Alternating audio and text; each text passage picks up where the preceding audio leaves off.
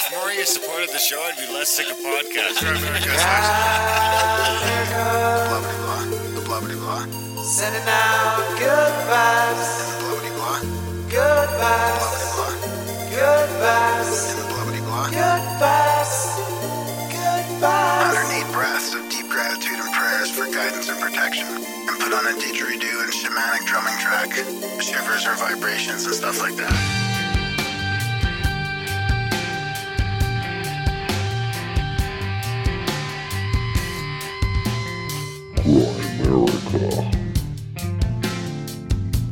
We describe it as possession, and we feel that as a physical thing. You know, we take the mushrooms, we put the music on, and then we feel, you know, our bodies begin to shake and all sorts of crazy stuff happens. And then suddenly, you know, you're up dancing and speaking in languages.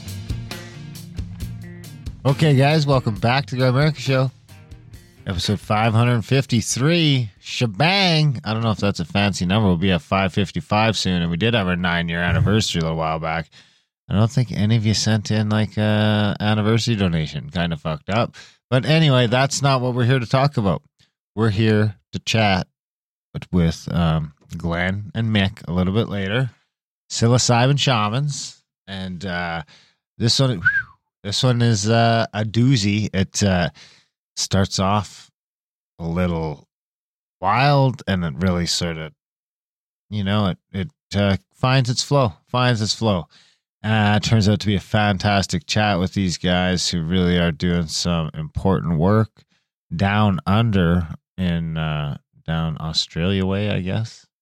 Yeah, in Sydney. Yeah, I wasn't sure if I should even put Sydney, but I did put their email on the show notes in case anybody local does want to go through this. They do like these ceremonies every Friday for healing, and they put a lot of people through it. I mean, I do want to mention a little bit about Glen. He wanted to mention this. He didn't get a chance to, but he doesn't know I'm going to say this, but just to bring a little bit more context around the process, there was a lot more that he did want to talk about, like the vibration of his chants. And he believes it's like a harmony, like hear the kookaburras sing the same, the crickets sound the same. It's the same continuous sound, but different versions of the spirit. It's like using the same beat in a way as it sings. So when he goes deeper into this trance, he comes back sounding different, but the same beat. There was heaps that he wanted to get into with the Icaros from Peru, and they have the same beat as these chants too. It's like the mushrooms have unlocked something, maybe with a bit of help from the ayahuasca, but it's super interesting. So I just wanted to read that. A little bit more context on what Glen, like how he feels and what he's kind of doing when he embarks in this spontaneous like chanting and dancing and helping people purge. I mean, it's pretty interesting. Mighty, mighty king of the bushes. Kookaburra. Did you guys sing that song? I think that was like a Cub Scout song or something like that. Yeah, I think so. How come we sang it about Australia? I mean, I wonder if it's the same song and all the Cub Scouts all over. What about the other one? What was the other one we used to sing? Where's Still the Mighty Moose? Yeah. That's exactly the song I was thinking of. Wow. How did we know that?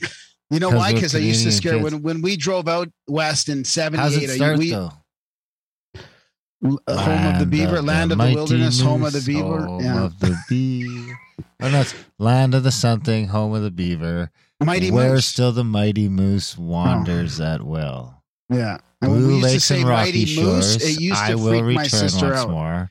Boom shakalak or something like that, right? Yeah. My sister was like 5 in the car, and she used to freak out when we'd say, "Where's still the mighty moose?" And because I guess we were driving through the woods in Ontario, probably. Like, what about? Because the moose were freaky for kids, you know. They're monsters. One where we screamed fire. I remember. Fire, fire, fire.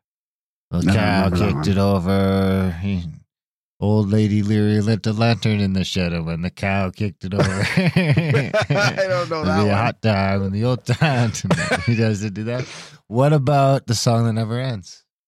I don't know that one either. This is a song that never ends. It just goes on and on, my friend. Some people started singing it a long, long time ago, and now continue singing it forever just because this is the song that, and then just, Is that from a movie or something? No, we sang it at camp. Really? Yeah, that Oh, one, that's and then brutal. there was the fire one, the lantern in the shed. I guarantee you some of the listeners have heard these songs. I mean, you are quite a bit older than me, so you guys might have been singing different songs. Yeah, maybe. You look like you Yeah. got sun. You've got like 8 or 9 days in a row, almost 10 days in a row of being out and getting things done. You must feel great. But what do you mean? Yeah, I feel good. Well, Except the Kat government's kept called you me out. 3 times a day. But just you block know, that. Just block that. the government's bugging me. But I just no, blocked I feel that. good. Yeah, of course. So we went out today. I've been walking Zeus though. He got in a big fight today with a cat out. I have him on his lead outside the front door. So he got in a fight on his leash? Yeah. Was the other And he cat just- not on his leash? No. So And the I other fucking cat caught kicked- it early, and I ran out there, and I'm like, Zeus, come here. So And the he's other just cat hissing at me. kicked He's the hissing shit everything. out of him. He's got, Zeus actually ran after him and jumped on him. And then they did that typical like cartoon ball of fur rolling around, just, and then he came back in and he's hissing at all the other cats in the house here and hissing at me. And he was just fucking losing it. He was just freaking out. Like, I felt terrible for the guy. He Well, just- you should. You've got him out there. The other cats are calling him names. I guarantee it. he's got a fucking harness on him. He's and- finally had enough of the local cats making fun of him. And then you bring him in the house and he's mad at you guys too because those other cats in the house are probably making fun of him. And you've done this to him. So, I mean, I got to side with Zeus on this one. He likes going out for walks. We went out for a walk today. Oh he my likes it. God. I need to stake your house out and get a picture of you walking this cat. This is something I need to do. So, what do you got? You're back from Montana. You're on quarantine. Actually, you broke quarantine today. Came out and shot some arrows. Lost a bunch of arrows. And, we know. Well, I got lots of stuff to read here. I mean, I got kind of a post that I want to read and a post from a listener that I wanted to read. And then I've got, I've got a quote, sort of like a couple pages from Hints of Esoteric Theosophy, which is now available on audio. It's about the theosophical letters going back and forth from their newsletter from the 1800s. It's a pretty interesting book. Sign up for our news So yeah, I got that kind of stuff. from Yeah. the 2020s. You can sign up for our newsletter from the 2020s. So, do you want to let them know who the archer champion is? Or should I? Well, you are. I mean, you're the archery champion. Yeah, you've. I mean, I can't even blink with that proper eye. Like I have a lot of. I don't even know. have I a think sight you're to go. using I the don't even have a sight wrong-handed to look bow. to. I mean, it was good we got out today because you're a mess.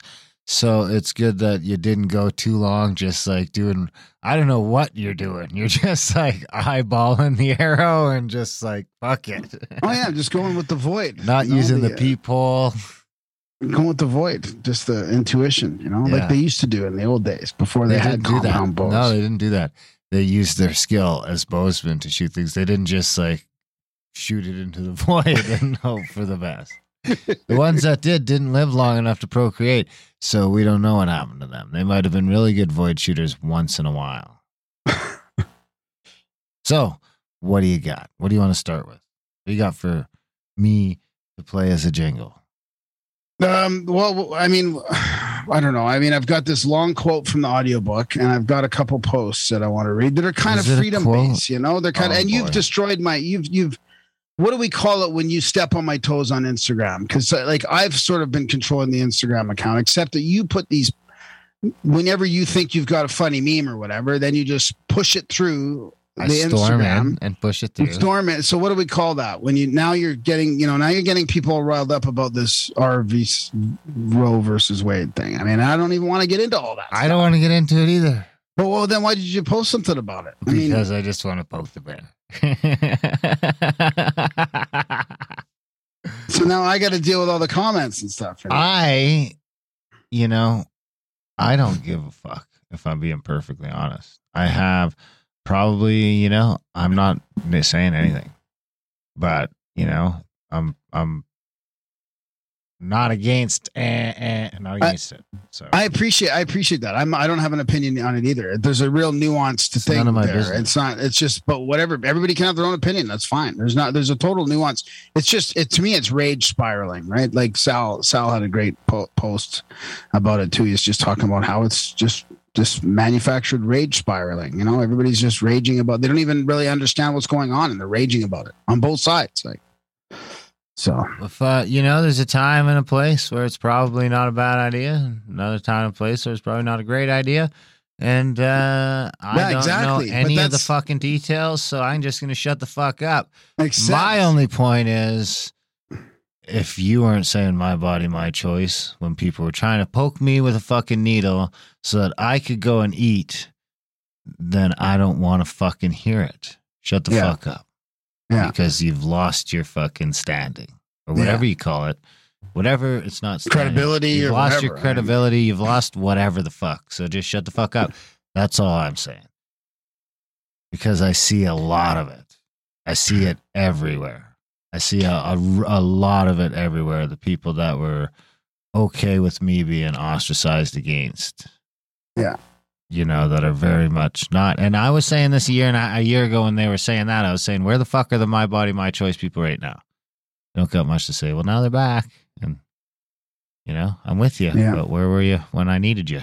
So yeah, that's all I'm saying. I'm not against it. But as soon as you post that, now you're against it. I'm against it. I'm not against it. I'm just fucking saying you didn't have my back.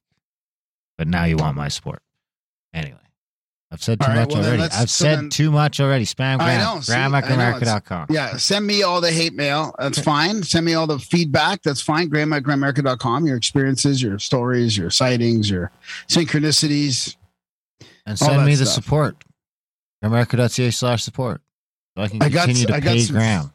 I got some fantastic emails from some listeners, but it's too deep. The rabbit hole's too deep, and I can't even read them on the air. Like I'm trying to find a way to get him to but he doesn't want me to read it, so I can't really even read it on the air. But it's deep stuff, deep That's state. Social media is good because you can just dump whatever you want in there, and I don't give a fuck.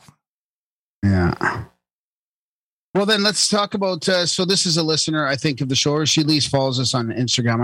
I want to read this post out already. It's a really. Is it from today already? No. No. This is. But I've been saving this for the show. It's just it hit me in the fields. You know? What jingle? Oh, the fields. We got. Is this a freedom? Is there a field jingle? Well, I wish I had a jingle of you crying. That would be the one. That would be the fields jingle for sure. But there'd probably be drumming involved. I don't think there has to be. No, there doesn't. Even just a Kate Bush song will do it. I think you were crying the other day, like almost crying during an interview. You were close. Was I? Yeah, I think so. Do you remember what interview it was? Was it Mick and was it Mick? Was it this one? It might have been this one. I don't think it was this one. All right. Because this is about recovery and addiction too. We get into all that. But it's pretty interesting interview. Graham the Eckhart Tolle Whisperer. Oh my God, yeah. Was that one, maybe? And now another edition of the Grime American Goodies by the people. For the people. Okay, I have to just caveat this. I haven't read this in a few weeks since you posted it. So, oh boy. I hope it's not like totally inappropriate now. Now? Yeah, I think it's about, let me just, what's the title of it? It's, Am I Black Pilled? And Tommy and I were talking about this when we were driving around in Montana on our trip about what is black pilled and the definition of it and stuff. So here she goes. It was when I watched my countrymen rise up only to be ripped down again with violence, frozen bank accounts, the imprisonment of peaceful political dissidents, some still locked up, and a make-believe narrative based on a podcaster's joke meme, which went all the way up to the Senate, I may add, that I knew we were fucked. It was my black pill moment. And while I write this, the parasite class, hashtag, is still making burning eye contact with us, pantsless, flopping their flaccid wieners up and down while mouthing the words, what you gonna do about it? Being black-pilled feels less doomer than I thought and more like an acceptance of reality. I've accepted that we're not going to turn this ship around via the old methods that we once believed in. I've accepted that life is going forward is going to be difficult in ways that most of us are not accustomed to. On a personal level, I've accepted that I'm unable to act in the self-preserving, preparatory way that I want to because I'm poor. I did the best I could within my means, stressed the fuck out about it, and cried many times. But at the end of the day, I'm still a sitting duck. It is what it is. I've stopped listening to the propagandized diarrhea that comes out of our politicians' mouths. It's full-on trolling now, and I'm no longer giving them my energy. I've also minimized the time I spend consuming play-by-play doom porn. That phase is over. We're in it now. We know. I've done my best to refocus on myself and my pre-clown world goals. The light stuff helps balance out the heavy, and I've been feeling better. I've done well at laughing my way through post-2020 Canada and creating joy where I can. But I've let the darkness psychically distract me too. This is their most powerful weapon. They bank on it. They fap to it, feed off the soul energy they reap again and gain more control from it. It will be difficult to stay in the zone as they tighten the noose, but I'll do my best. Best case scenario is we turn this around and I haven't totally allowed them to hijack my life. Worst case scenario is I spend my remaining days of semi-freedom investing in myself and the potential for a better life. That's _LOJOB Wait, that's wait, read that last bit again. The best case, worst case? Yes.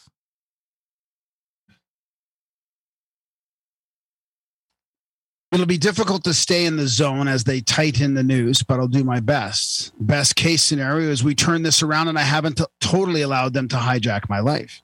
Worst case scenario is I spend my remaining days of semi-freedom investing in myself and the potential for a better life. Those seem like good options. What? Those seem like good options. Yeah. That's what I think she's getting at is she's kind of just like her black pill seems more like an acceptance of what's going on than a total doom, I don't think just because you've acknowledged the fact that nobody's coming to save you is black pilled though. Well, maybe it is. That's sort of what they're defining it as. I don't know what the definition is. I'm just a humble podcaster. Now, well, I could be humbler, probably not as humble as I used to be. How about another one? Another post here that I want to read.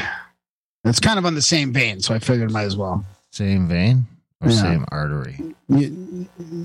This artery. It's an artery or a vein? Or it's both. And now another adventure in coffee enemas. Oh, come on. Go ahead.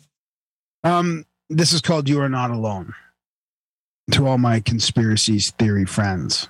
Yes, sometimes it is a curse, not a blessing, to be awake. Awakening is the most liberating, alienating, excruciating, empowering, lonely, confusing, freeing, frightening, expansive journey. If you find yourself struggling as you try to process all this insanity, you are not alone. No one talks about the darkness that accompanies awakening or the grief. Not only grieving the life and illusions you once had, but the realization that almost everything you thought you once knew is a lie. The beliefs you've held, people you've trusted, principles you were taught, all lies. Shattering illusions is rarely an enjoyable experience. There's a considerable amount of discomfort that comes with growth, and the grieving process doesn't stop there. With these newfound realizations, you find yourself grieving all over again. Grieving the loss of many relationships with people who just don't get it. Feeling alone, being ridiculed and shamed, not only by the masses, but for many of you, your very own family and friends too. Feeling like you no longer have much in common with the people you are surrounded by. Struggling with carrying on bullshit, shallow conversations that lack substance with those who are still fast asleep. Feeling disconnected from your entire support system because they can't see what you see. Grieving the loss of your ignorance because ignorance is bliss and reality is harsh. Awakening can be a lonely road, and you will often find yourself journeying alone. There's no way to sugarcoat it. Awakening to the realities of this world is brutal. It will have you running through the entire gamut of human emotions. You have to master the art of diving down to the darkest of rabbit holes only to come out and still function in daily life. And that's a skill people don't talk about enough. Some of you are struggling and feeling disconnected from family and friends. It's as tough It's as though they exist in another world. Please know that you are not alone. And not only are you not alone, you have an entire tribe standing with you. We may be separated by miles, but we are deeply connected in purpose and in spirit. Author unknown. Unknown email? No, that was a post from somebody, something I saw somewhere. What is happening? I've been lucky. I haven't had to have like any of those conversations. Oh, I'm totally lucky too, for the most part. It's people that are close to me have to, but I've pretty much, even my day job, I just don't give a fuck. I'll just go to my day. What do you think about it? Well, let me tell you this. And for the most part, everyone seems refreshed by it. No one's been appalled except for one guy. Yeah, I know. I honestly, I think we're pretty fortunate. I mean, that's super lucky. I mean, I've got a girlfriend that's great. Puts up with my craziness and inability to bend. And, it's just like spoiled. We're spoiled. Maybe it's because we're in Alberta and I'm in the construction sector as well. And it's just like, maybe I'm just hanging around with a bunch of maniacs, I think. Yeah, that's definitely part of it. Because my close friends and families have to deal with it. I'm just pretty lucky to, like, even people we were traveling with on our last trip were talking about how they have to have these conversations with they have to choose who they're going to be around with that are still sort of pushing, what CNN's telling you to do on the news. And I'm lucky that I don't have to. You guys do have to choose. So you have to choose whether you want us around. If you do want us around, head over to grimerica.ca/support today.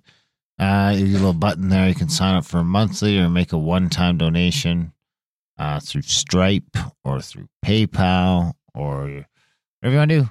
But, it's the only way we can keep going around here is if we can get people like you that are getting some value from the 553 episodes coming at you, all still available, all for free, and saying, hey, this is worth, $3 a month to me, $5 a month to me, $20 a month to me. You decide, maybe a one-time donation if you don't like that monthly shit. America.ca/support. Sign up today. Support independent, free media and help keep the value for value model as a viable alternative to, all the other stuff. And we're going to have more of the $50 Dynasty album Deus. Is it Deus? That's right? I think it's right. Anyway, we're gonna have it's Procession is the album. That's not right. Deus is one of the songs right? I think on maybe it. Song 2. Anyway, I think we played the first 2. I'll double check. Now this will be the third one, so we'll continue working through their new album, which of course is available now for free on a value for value basis. So check out the Patreon, sign up. It's on Spotify now, easy to get to. 50, that's FIFTY, not the number, FIFTY, dollar, DOLLAR. Dynasty, check it out. New album's out.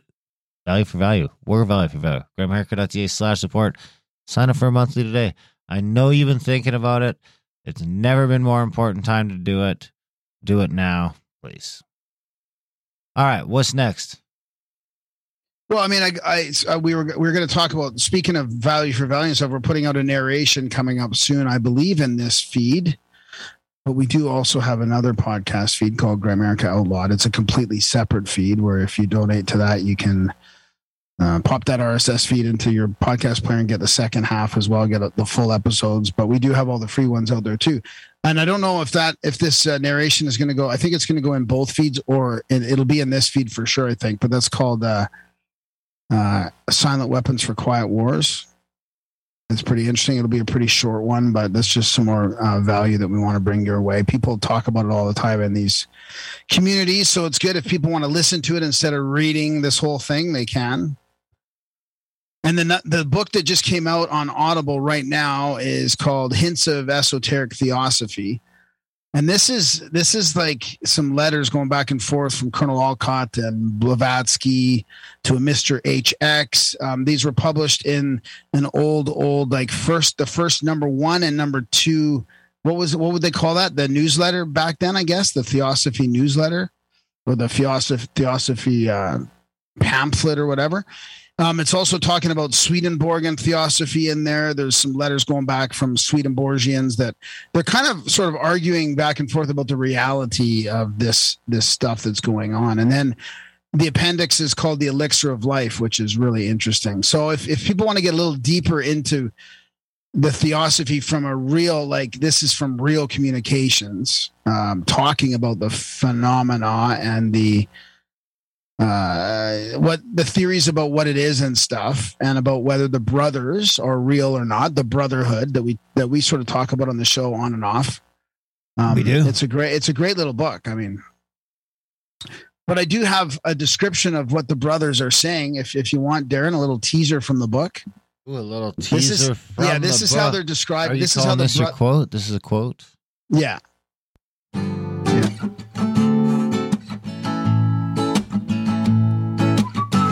It's the profound quote of the week.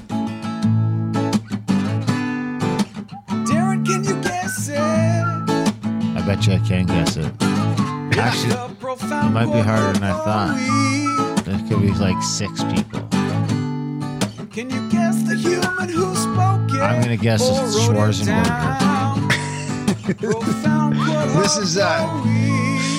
This is from a letter from the brothers to somebody in the theosophical, or they're talking about this letter anyways. And this is sort of a quote from the brothers describing sort of what they are, which is, it's pretty interesting. So he says, "We are not gods. We are men like yourselves, a little wiser perhaps in some things, but less acquainted with the ways of the world.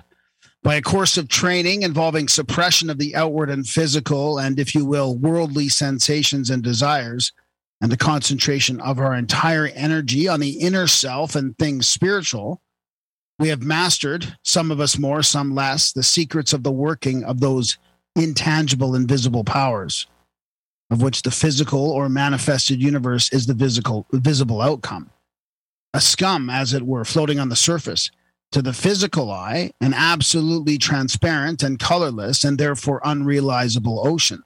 We have succeeded in withdrawing our gaze from this glamour-shrouded scum, and in looking down into the clear depths, we have ascertained to a great extent the course and causes of the currents ever thrilling through that ocean, and ever agitating the scum that floats upon its surface. Nay, we have learnt how to a small extent to guide and direct minor branches of these currents, and so produce effects in the visible world, incomprehensible by, and unless actually witnessed, incredible to the untaught man. But we are neither infallible nor omnipotent. We are perhaps even wholly free from, nor are we perhaps wholly free from prejudices, from likes and dislikes and other similar worldly follies. Many of us certainly still love our country, our countrymen, better than other countries and people of other nationalities. We are less liable to error than you in any important matter because we take the trouble to investigate. We can calculate with certainty almost every factor involved in the equation, whereas to you, half the factors, and those the most potent we mean, those pertaining to the unseen universe, are unknown, while even of those appreciable to your unvivified senses, the majority are still incalculable. But for all that, even with the utmost care, there are cases in which we may be at fault, and in the majority of matters not of sufficient importance to justify the employment of the time necessary for the investigation, in which we form opinions in the ordinary method and on data patent to all.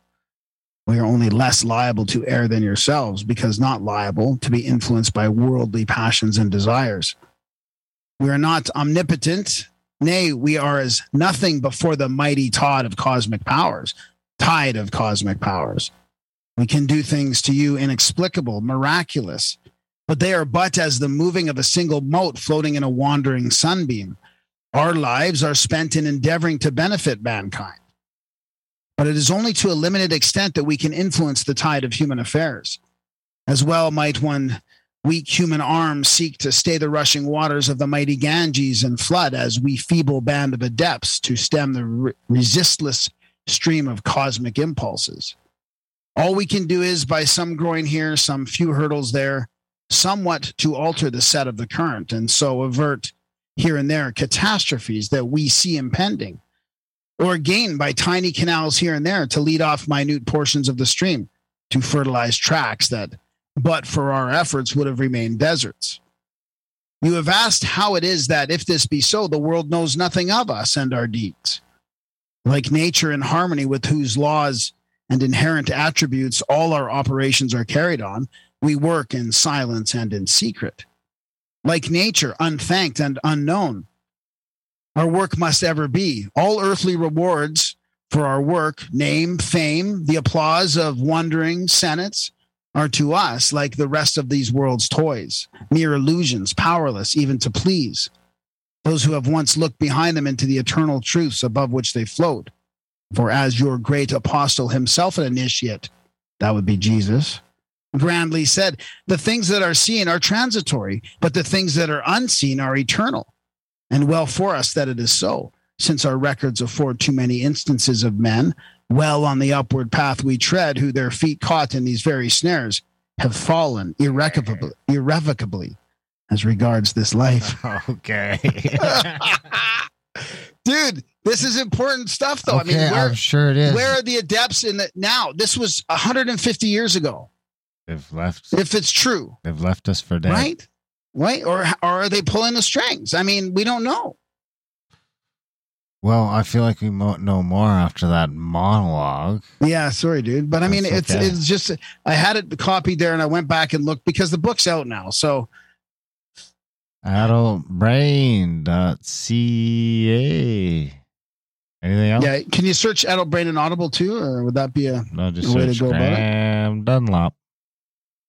You are the number one Graham D that comes up. Yeah, All you have to type but is there's a bunch of Graham other narrators D. too for Adult Brain, so Well, I don't want to leave that out. It doesn't seem to work if you type in adult brain. A bunch of weird stuff comes It up. doesn't? No. Because it doesn't work. Are you trying it? He doesn't believe Yeah, it. I'm trying to. Well, Yeah, it doesn't work. Yeah, no you're right. kidding. What do you think? I just made that up? Well, I tried it with no space. I would never lie to you, buddy. Oh, well, what did you think? I had a space? Jesus Christ. All right, guys. We hope you enjoyed our lazy rambles. We hope you enjoyed the chat with Glen and Mick even more from across the pond. Did that. Zoom is a wonderful thing to make this shit all work. We were using Skype before that. That worked all right, but not as good. Zoom does seem to be a little more flawless. So anyway, we hope you enjoy the chat, and we hope you support the show, and we hope you check out all the other stuff. We do have those Randall Carlson tours coming up here in just like 3 months. We'll be touring around again in the Washington Scablands. We're going to be having a fucking time out there. Check it all out. Contact@thecavern.com for the events. Get in the chats. Chats. Other than that, enjoy the chat with Glen and Mick. And in the song by $50 Dynasty at the end. All right, guys. Enjoy.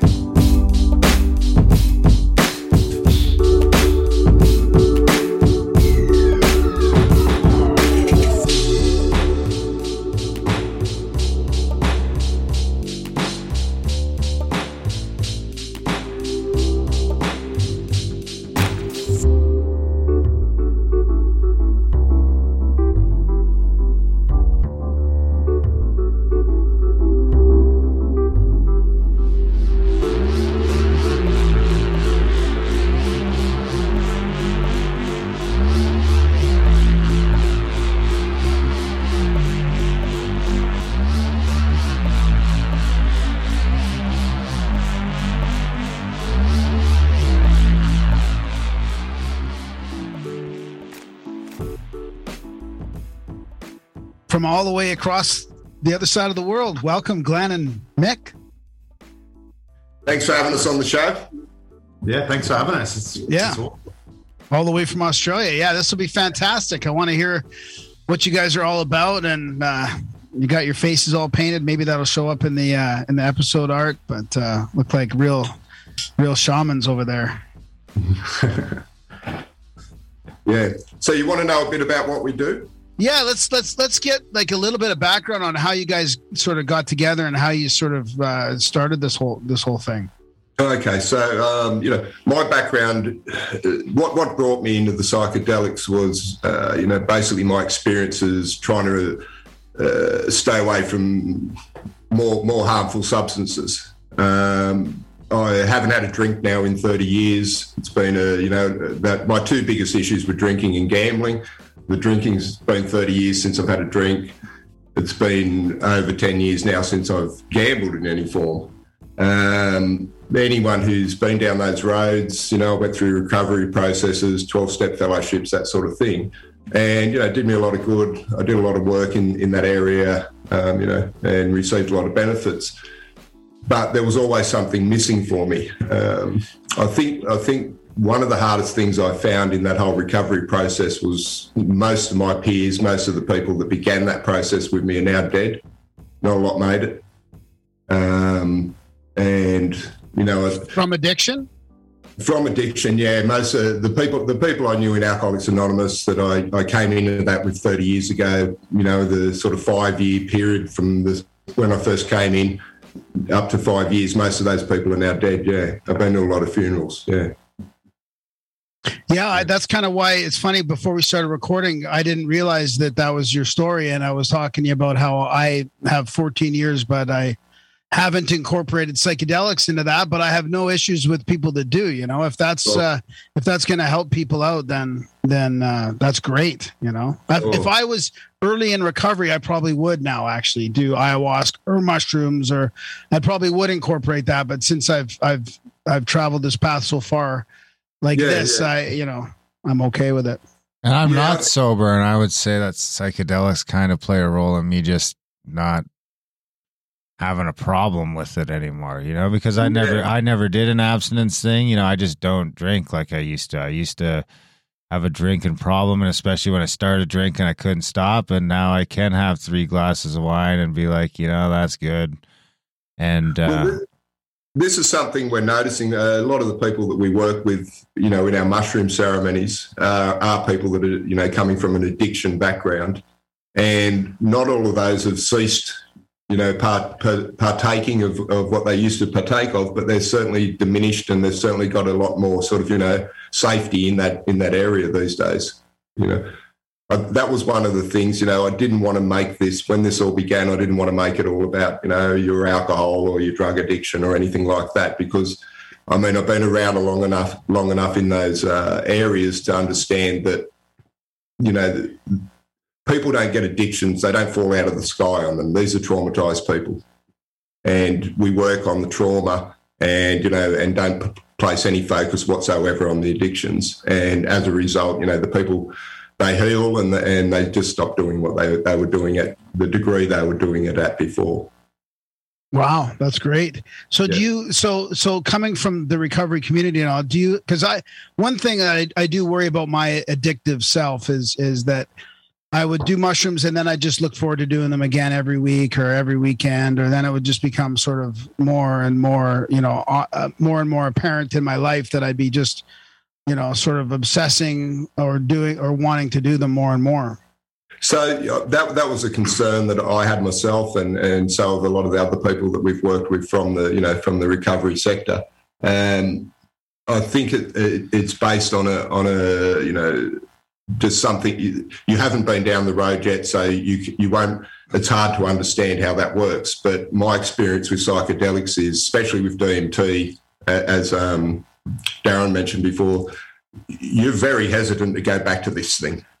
Actually, that's a good point. I just was thinking about how, because of my abuse, even of mushrooms, like usually I was hammered when I did mushrooms, right? So it wasn't a true, authentic, reverent experience. Sure, I bet you I would have a different take and wouldn't sort of need it as often if I had that spiritual reverence for it. I think it is, and it is very different in my own personal experience with drinking and drugging was that, anything and everything all the time, as much as you can get hold of, and, until you can't move. That was always the agenda. So, I did have that fear around mushrooms. What if I pick this up and I want to take it every day or something like that? But my experience has been the opposite. So we do these weekly ceremonies where we work with people's trauma, and I think Glen would agree with me on this. We're actually quite hesitant at times coming up to that. It's not like something we jump into, with relish. Yeah, it's something that we can be, there can be quite a bit of trepidation about the experience, because these are very dramatic quite frightening at times, quite hard to understand experiences that are happening when we conduct these ceremonies. So, yeah, I can't imagine really getting addicted to it in the sense that, I was with alcohol or any other substance. Right on. So when did you start this kind of work with other people, or when did you meet Glen, or is that all part of it? Okay, so we began. I began this probably bringing other people into my first experiences were conducted, on my own. My first experience with DMT was with one other person. I smoked the DMT. I came back and said, "What the fucking hell was that? What has this happened?"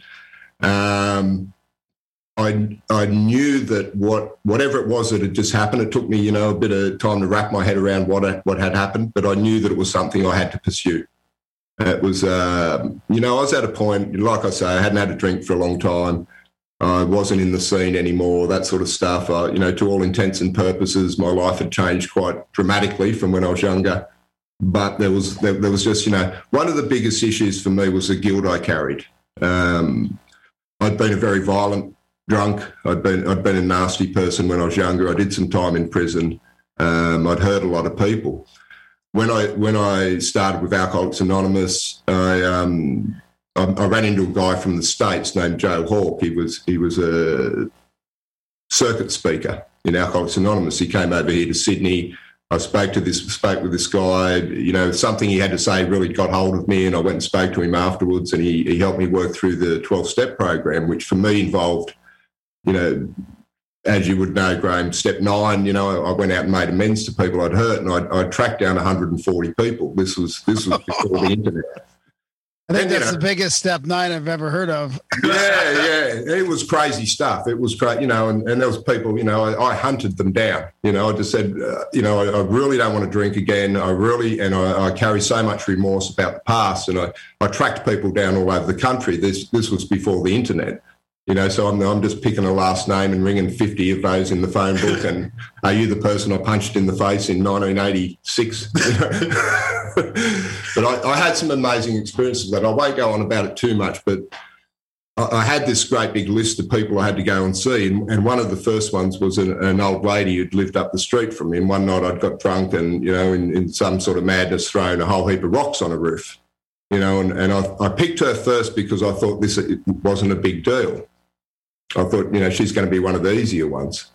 And I went and saw this woman. She invited me in. She said she was very appreciative of what I was doing and, et cetera, et cetera. She sat me down and made a cup of tea. And she told me, how wonderful it was that I wasn't drinking anymore and, turning my life around, et cetera. And then she said, I just need to let you know one thing. She said, my 96-year-old mother was in the room where all those rocks hit and she died the next day.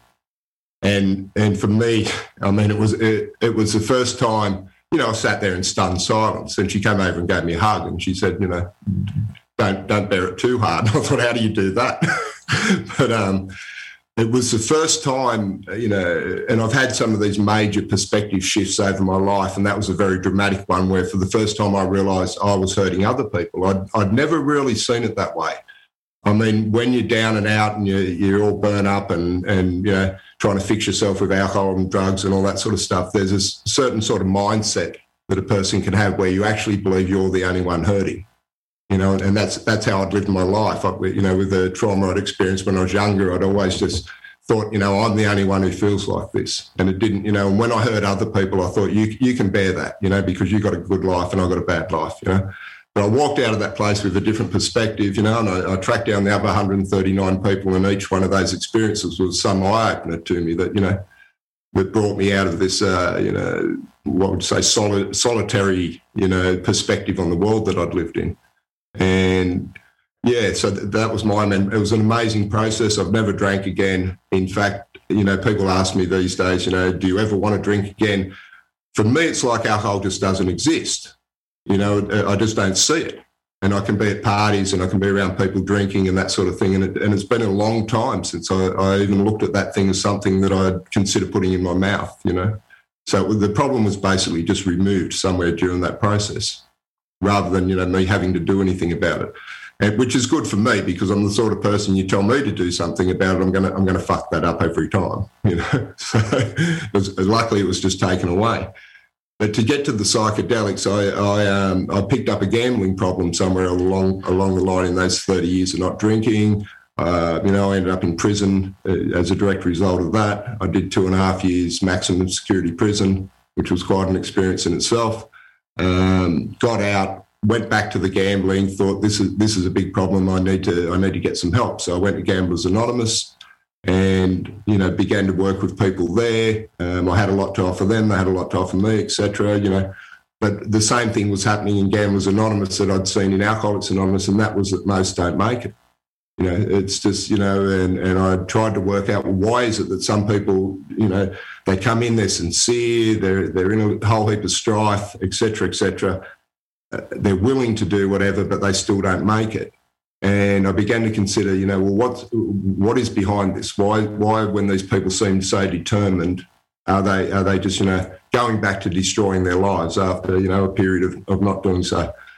And I think it finally occurred to me that because I'd done a lot of work with people in these programs, that we're dealing with, Alcoholics Anonymous and the 12-step fellowships are a really great thing, and I'd never say any negative about those programs, but sometimes people are just too traumatised. And if there's no focus applied to that trauma, what you're dealing with is somebody who every time they try and make a move, they've got a big anchor tied around their foot. And a fear comes up that anything that's going to expose that trauma again is going to be too much for them to bear. And as generally what they do is they run. They run back to what they were doing before. So I had a lot of things going in my life. And what happened was my daughter was admitted to hospital with a what you'd have to call a polypsychedelic overdose. She'd taken 10 different sorts of psychedelics at a rave party or something like that, and she ended up in hospital. And I went in there and I did the normal father thing, and came down hard, and you need to do some serious thinking, and you need blah blah blah, all the normal angry father stuff, scared father talk. As I walked out of the hospital one day, it occurred to me I didn't know what I was talking about, and that's something I really try and avoid, carrying on about things that I know nothing about. So I realised I knew nothing about these psychedelics. I began to do some research. I started to see a lot of the studies coming out of the States around PTSD and trauma and that sort of thing, and they were doing work with vets and, basically, breaking through where no other method had broken through. And I thought there's something to this. The point that tipped me over the edge, though, was actually watching Mike Tyson on Rogan, and where he talked about his DMT experience, and he talked about how it had changed him as a person, and he no longer thought the way he used to, and he didn't want to hurt people anymore and all this sort of stuff. It had a big impact on me. So, I got some DMT. I had an experience with the DMT, which I described before, which just blew my mind. It took me, I tried to wrap my head around what had happened. I got online and I had a look at what are other people's experiences with DMT, and one of the most amazing things I found was that my experience tied in so closely to a lot of the things I was reading online. They talked about going up this tunnel, they talked about coming to this lotus, they talked about breaking through, and a lady speaking to them, and I know there's many different types of DMT experience, but this is one that seems to be common. And that was exactly what had happened to me. I thought, this is incredible, And I chased up some DMT, and I tried a few more times, and, I couldn't leave this thing alone. What happened to me, a big event happened to me. I was away on a trip in Melbourne, which is about 1,000 kilometres south from here. I was alone staying in a motel room down there for work. And I rang somebody I knew and said, do you know anyone in Melbourne I can get DMT from? And that was lined up, and I went and got a gram of DMT. So I'm sitting in this motel room, and Darren maybe knows this, that, it's very hard to have that psychedelic experience with DMT if you're nervous or anxious, or you're worried about who's going to walk in or any of these sorts of things. So I'm sitting there in this room, and I've smoked the recommended 30 milligrams of DMT. Nothing's happened. I'm in the motel room, there's doors banging all over the place. So, the anxiety's there. I've smoked another 30 milligrams,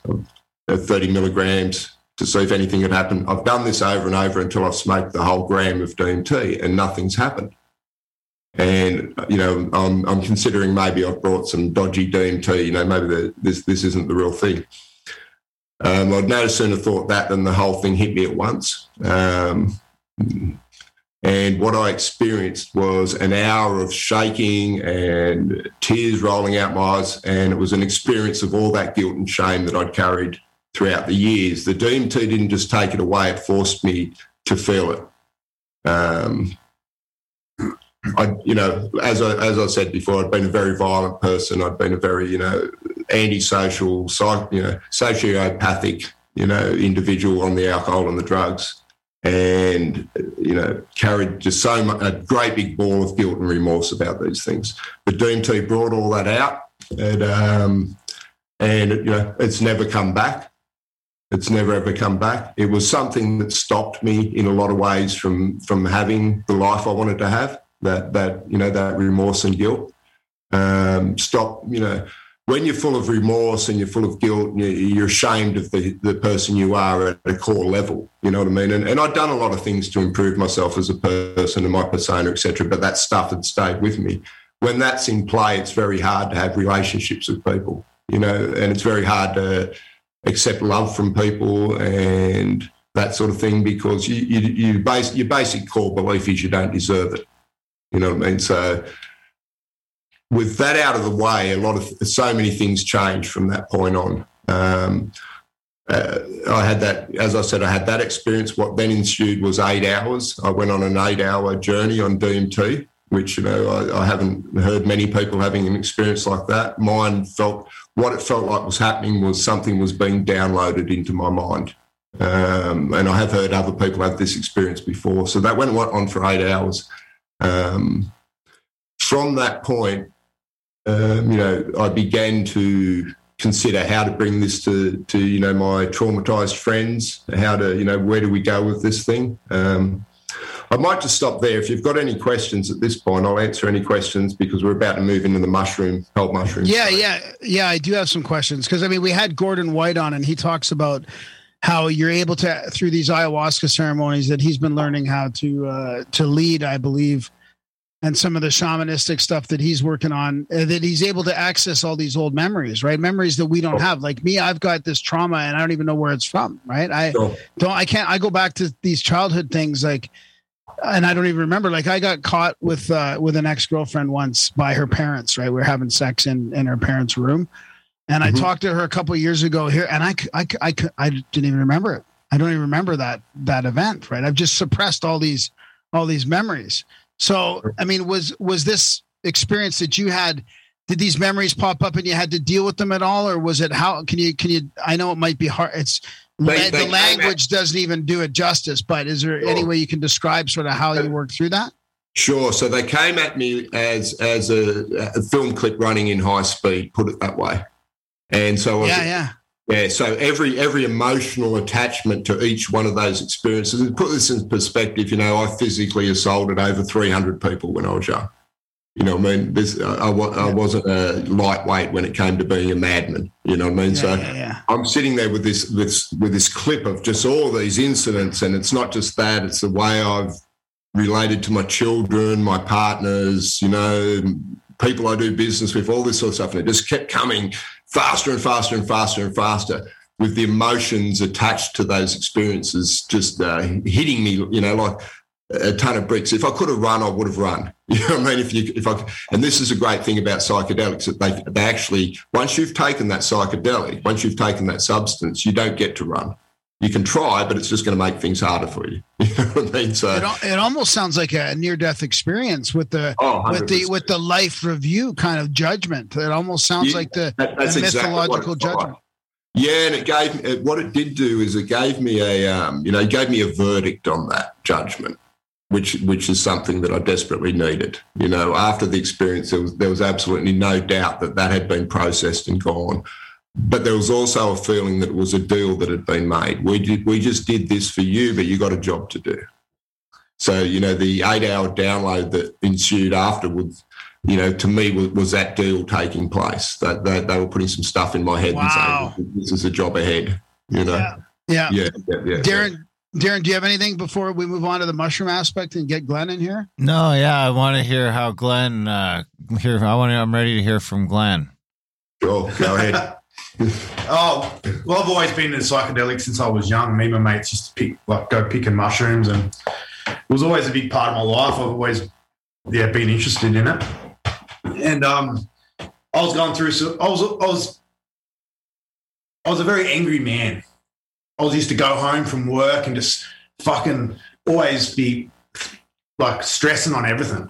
I'd be overthinking stuff. Like I'd go home and I'd be thinking about for the next week constantly, all this stuff. And I was just going through a difficult time in life. Anyway, and so was my partner at the time.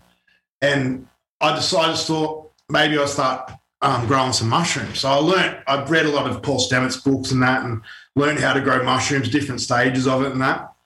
And the first ones that I grew, I thought, all right, I'm going to do some in the dark here and see what happens. And I lied down and had some in the dark. My missus went to work at 8 o'clock in the morning, and I had this really crazy experience, had this feminine energy calling me in, telling me to go with my gut. And I was like, whoa. And then a few days after that, my mate rings me. He's like, hey, I know this magician down Melbourne who's doing ayahuasca. Do you want to come down and do it with me? I'm like, fuck, all right. So we went down Melbourne. We had a ceremony with this guy, Teo, a magician down there. Rest in peace. He's passed away, unfortunately. But we had a beautiful experience. And then I come back and I had an argument with my partner, and I actually broke up with that day and told her I need to move out of the city. I can't be here anymore. I need to be closer to nature. So she's like, all right, if you move out, that's it. So we broke up, unfortunately.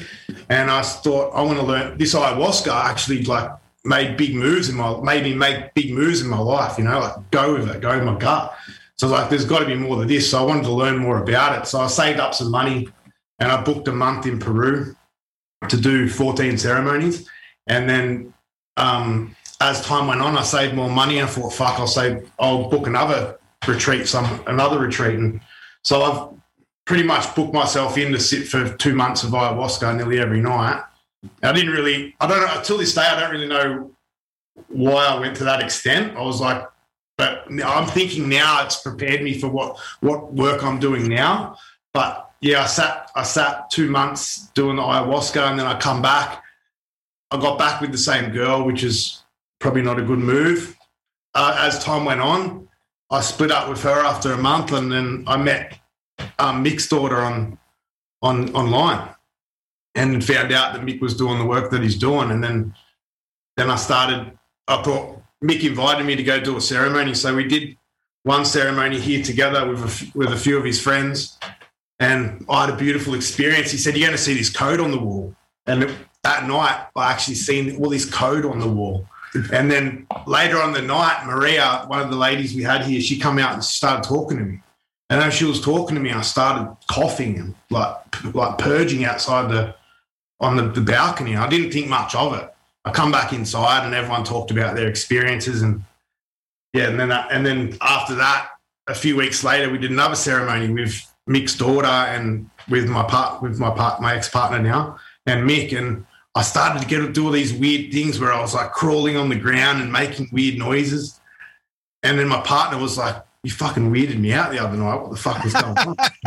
Like, she's like, you were being like a gremlin on the ground, and I'll fucking rip my shirt off, and I was dancing and doing all these fucking weird things. And then the next day, she wigged out on me that night, and I thought, fuck, what am I going to do? I come back to Mick's place in the morning. I said, dude, what the fuck's going on? And he's like, the spirit come into you that night, and you were fighting it. And I didn't really think that much of it. I thought, fuck, I'll go back home, hang out with Georgina. And at that time, Georgina, well, my partner at the time, Mick's daughter, was having difficulty with some things, and we decided to go to my mum and dad's and camp out for a few nights just to help her out a bit. And we did a little ceremony. I only did maybe a spoonful of mushrooms, like it would have been half a gram. And I sat over and I got her to lie down on the ground, and I played the drum over her body for about half an hour. And then all of a sudden I start crying. My body gets all hot and I start crying. I'm like bawling my eyes over the top of her, and then I start coughing and coughing and coughing. I look down at my hand. My hand's all like green and old and shit. And I was like, what the fuck's going on? And I didn't really understand much even back then. I didn't understand it much. And then I listened to a podcast. I forget what podcast it was on. It was a lady. She was talking about doing shamanic work. Whitney Fox? No, not Whitney Fox. It was on I forget his name. Because because she mentioned this, and I was gonna say this. Maybe it'll come to you as I talk about this. But in her ceremonies, she realized that people purge for each other. When you're connected in a group like that, you're not only just purging for yourself, but you can purge to heal others. They can purge through you. You're like the vehicle of them to purge their trauma through.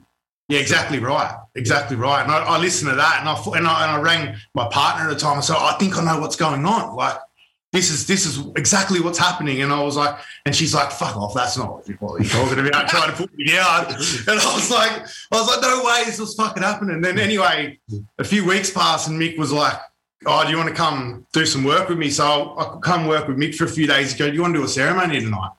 I'm like, oh, all right, fuck it, come. So we had a ceremony started, and Mick was like, you go in the front room with Stu and you look after Stuart.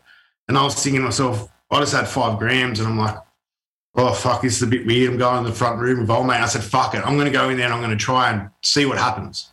So I went in there and I put my hand over the top of him, and all of a sudden I started fucking like purging and crying and coughing.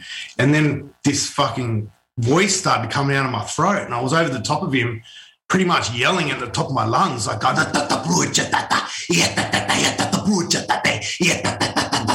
and I'm doing this for fucking 2 hours straight, maybe an hour and a half straight.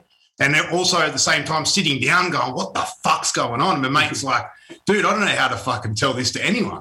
And I'm like, I don't know either. I'm walking around the room thinking, oh, fuck, this is what I have to do. And then Mick was like, come into the room. He's like, we've got a young kid out here. He's been through a lot of trauma and that. And he's like, go out and give it a go. So I went out and put my hand over the top of him. And I was in a room full of 8 people. And I didn't really know anyone that well at that time. And I put my hand over Thomas, and it started coming out again. I started purging and crying and purging. My body started to get real hot. And, I started chanting again. And this was pretty much nearly a year ago. And since then, I've been working with Mick every Friday night nearly. And we've been working out how to transfer energy between people, and also purging for other people and stuff like that. So now we have people that are with us that will purge for me. It's like as I'm working and chanting, I'll have someone sitting next to me and she'll be purging as well, sort of taking the load off in a way. Wow, that's fascinating. Yeah. Wow. I mean, Darren, do you got any questions about that, or? No, I mean, that must have been intense the first time around. I mean, how did you come to terms with this? I fucking didn't know what to do, actually. I was like going back to because I was been living in my van then, and I was at my mum and dad's just lying down in my van smoking some weed, thinking to myself, fuck, this is fucking nuts. And I couldn't talk to anyone apart from Mick, you know. Anyone that I brought this up, it really just gave them weird thoughts, and it was a very good, difficult time because I had no knowledge. I was trying to look online, where is this coming from? I sent a message to my shaman in Peru.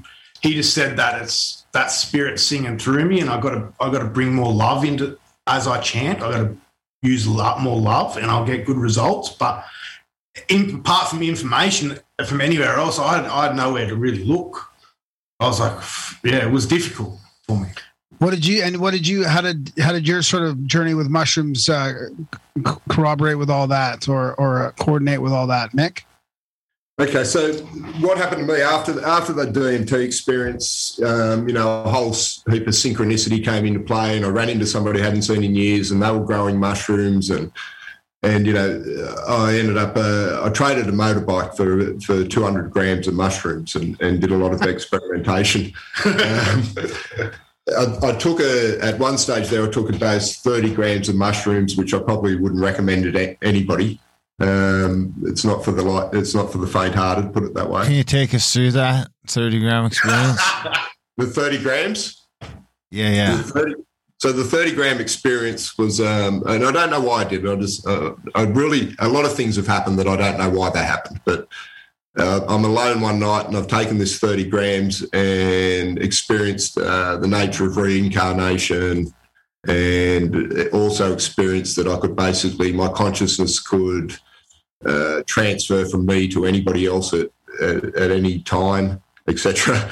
All sorts of crazy stuff, which, at the end of that trip, I had to really consider, is there something to what I'm being told here or shown here, or am I insane? I really need to make a decision at this point, because if I go any further down this track, I run the risk of, ending up in a psych unit somewhere.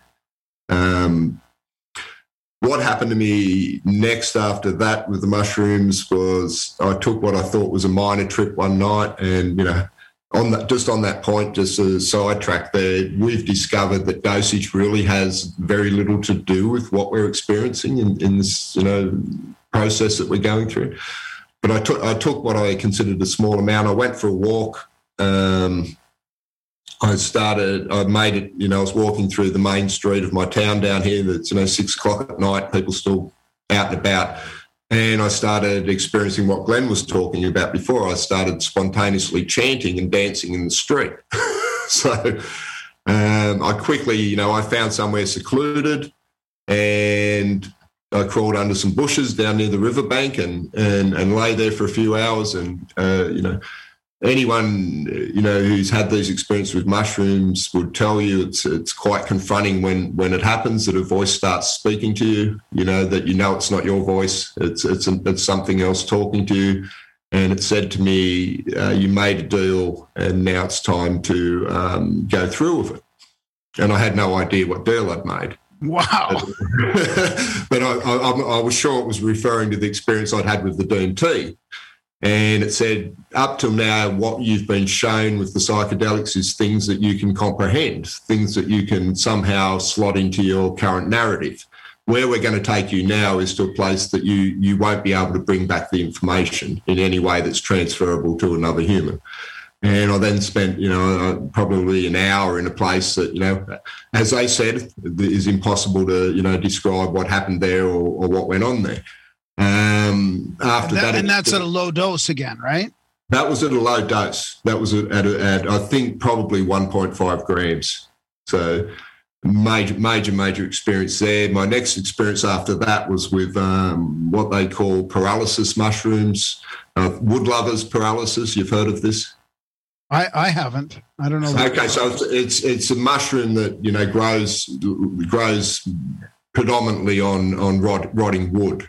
It's a particular species that grows on rotting wood, and if you take this mushroom, one of the effects of the mushroom is that you become paralyzed. Is it native to Australia? I'd imagine you guys get a whole whack of different ones than I see up here.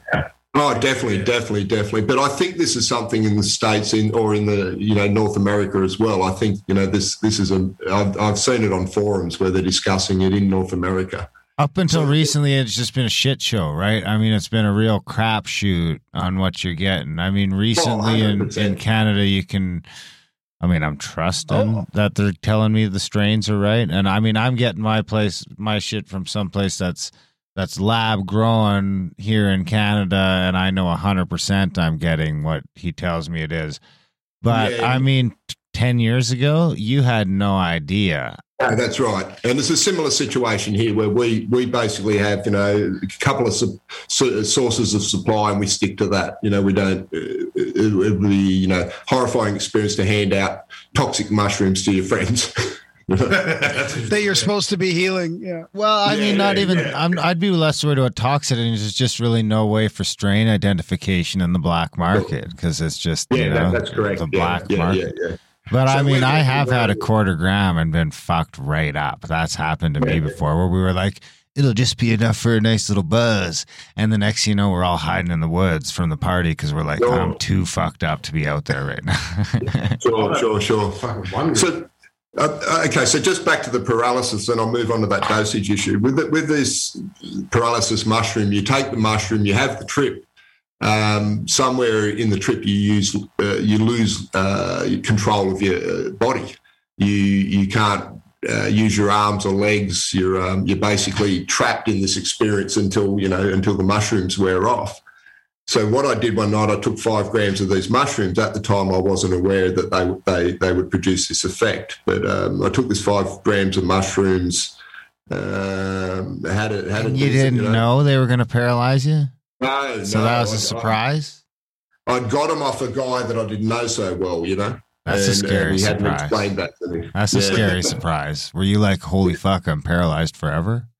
Yeah, I considered maybe that's what's happened. But I managed to make it off the lounge that I was lying in and made it into the shower. And I thought maybe a shower will sort me out. My limbs are shaking and I'm barely able to move my hands. And I thought, but I'll get the shower and maybe it'll sort me out. What happened was I collapsed in the shower. The water ran cold. I was in there for 2.5 hours with the water running on me and couldn't get up. And the experience is when you try and resist this or fight, if you push and you try and push up, it'll push back 3 times harder. That's what it actually feels like. Somebody has got their hand on you, pushing you back down. So, I lay in that bathtub and I thought, what's the way out of this mess? How do I get out of this? Eventually, it's a good thing you weren't having a bath, man. Huh? It's a good thing you weren't having a bath. You would have drowned. I would have drowned. Yeah, I would have drowned if the water was high. Yeah. Anyway, I came to the conclusion that the only course open to me is to just go with this and submit. And the second I said that, okay, well, I'm just going to let go and whatever happens here. I was allowed up. I stood up straight away. I made it out into another room, and then I said, well, that wasn't too hard, and I immediately hit the floor again. And I was on the floor for another hour. By the time. That time I was quite angry with the experience, and I'm saying, I'm going to stay till I die. I don't care. I'm not submitting again. But in the end, what happened to me was my breathing was shutting down. I got to the point where I thought I'm not going to be able to take the next breath. This is it. I'm going to die. And at that point, the voice came back to me, the voice that I'd heard before, and it said, "My yoke is easy." And this broke me. I said I submit, and I started crying and all that sort of stuff. And I knew I'd heard the term before, and I'm not a Christian. I have no Christian leanings whatsoever, but I was raised in to go at Sunday school and that sort of thing, and I knew where I'd heard it before. It was what Jesus had said. What was it again? My yoke is easy. And it was said to me in a way, I think it was said in that Christian terminology, so that I would understand what was meant. And what was meant that I must submit. There's no way to continue this path without submitting. But when I do submit, it's not going to be a heavy load. From that point on, I began to experience, what Glenn described, the chanting, the purging, all that sort of stuff. At the time we were experimenting. Me and 2 friends were trying this on a Friday night and seeing what happened. And I think the question you asked Glenn before, how do you slot this into, how do you make sense of what's going on, and how do you deal with it? We began to experience all sorts of crazy stuff. Somebody would come in and they'd lay on the lounge, they'd take 5 grams, and the rest of the room at certain points throughout the process would all start crying. And I don't mean they're pretend crying or they're making the noises. They've got snot running out their noses and they're sobbing. And when the ceremony was over, the person on the lounge would be saying, I felt all that leaving me as you were doing that, Yeah, so crazy experiences with it, yeah. So were you both experiencing this this chanting apart, like before you met each other? No. Well, I had some sort of weird experiences on ayahuasca where I was sort of like, it all had to do with me reaching this light, right? And then on the 13th ceremony, I reached this light. It was like this thing come out of me, like laughing, rolling around on the Maloka and doing all these weird things. Now, when I think back, it sort of was very, very similar in a way. But no, I didn't. This only sort of started happening after I met Mick, and Mick okay. Yeah, and Mick actually asked me to work with him before this even happened. Yeah. Before I started chanting, he's like, I want you to be working with me. And then all the chanting, it's like he already knew. It was quite amazing. Yeah.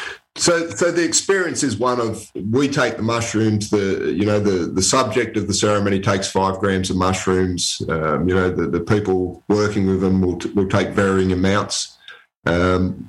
on the point we mentioned before, dosage, what we've discovered in this setting is that even people who don't take mushrooms end up tripping and involved in the process. So, we've got a couple of people here, they'll say, I want to break this week. I'll be the sober sitter, and 10 minutes later they're off their face and and fully participating in the ceremony. We'll have cases where, say, either Glen or myself. I mean, we had some difficulty working in together because Glen has a lot of what would you say? He has a lot of power in this type of setting. With the work he does, and it's been a case of us. How do we work together?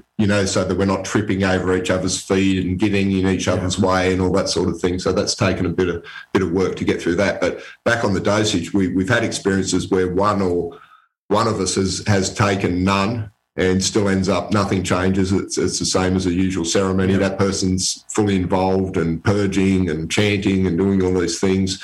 We've had incidents where we've taken small doses to somehow try and manage this, and it has no effect whatsoever. Yeah.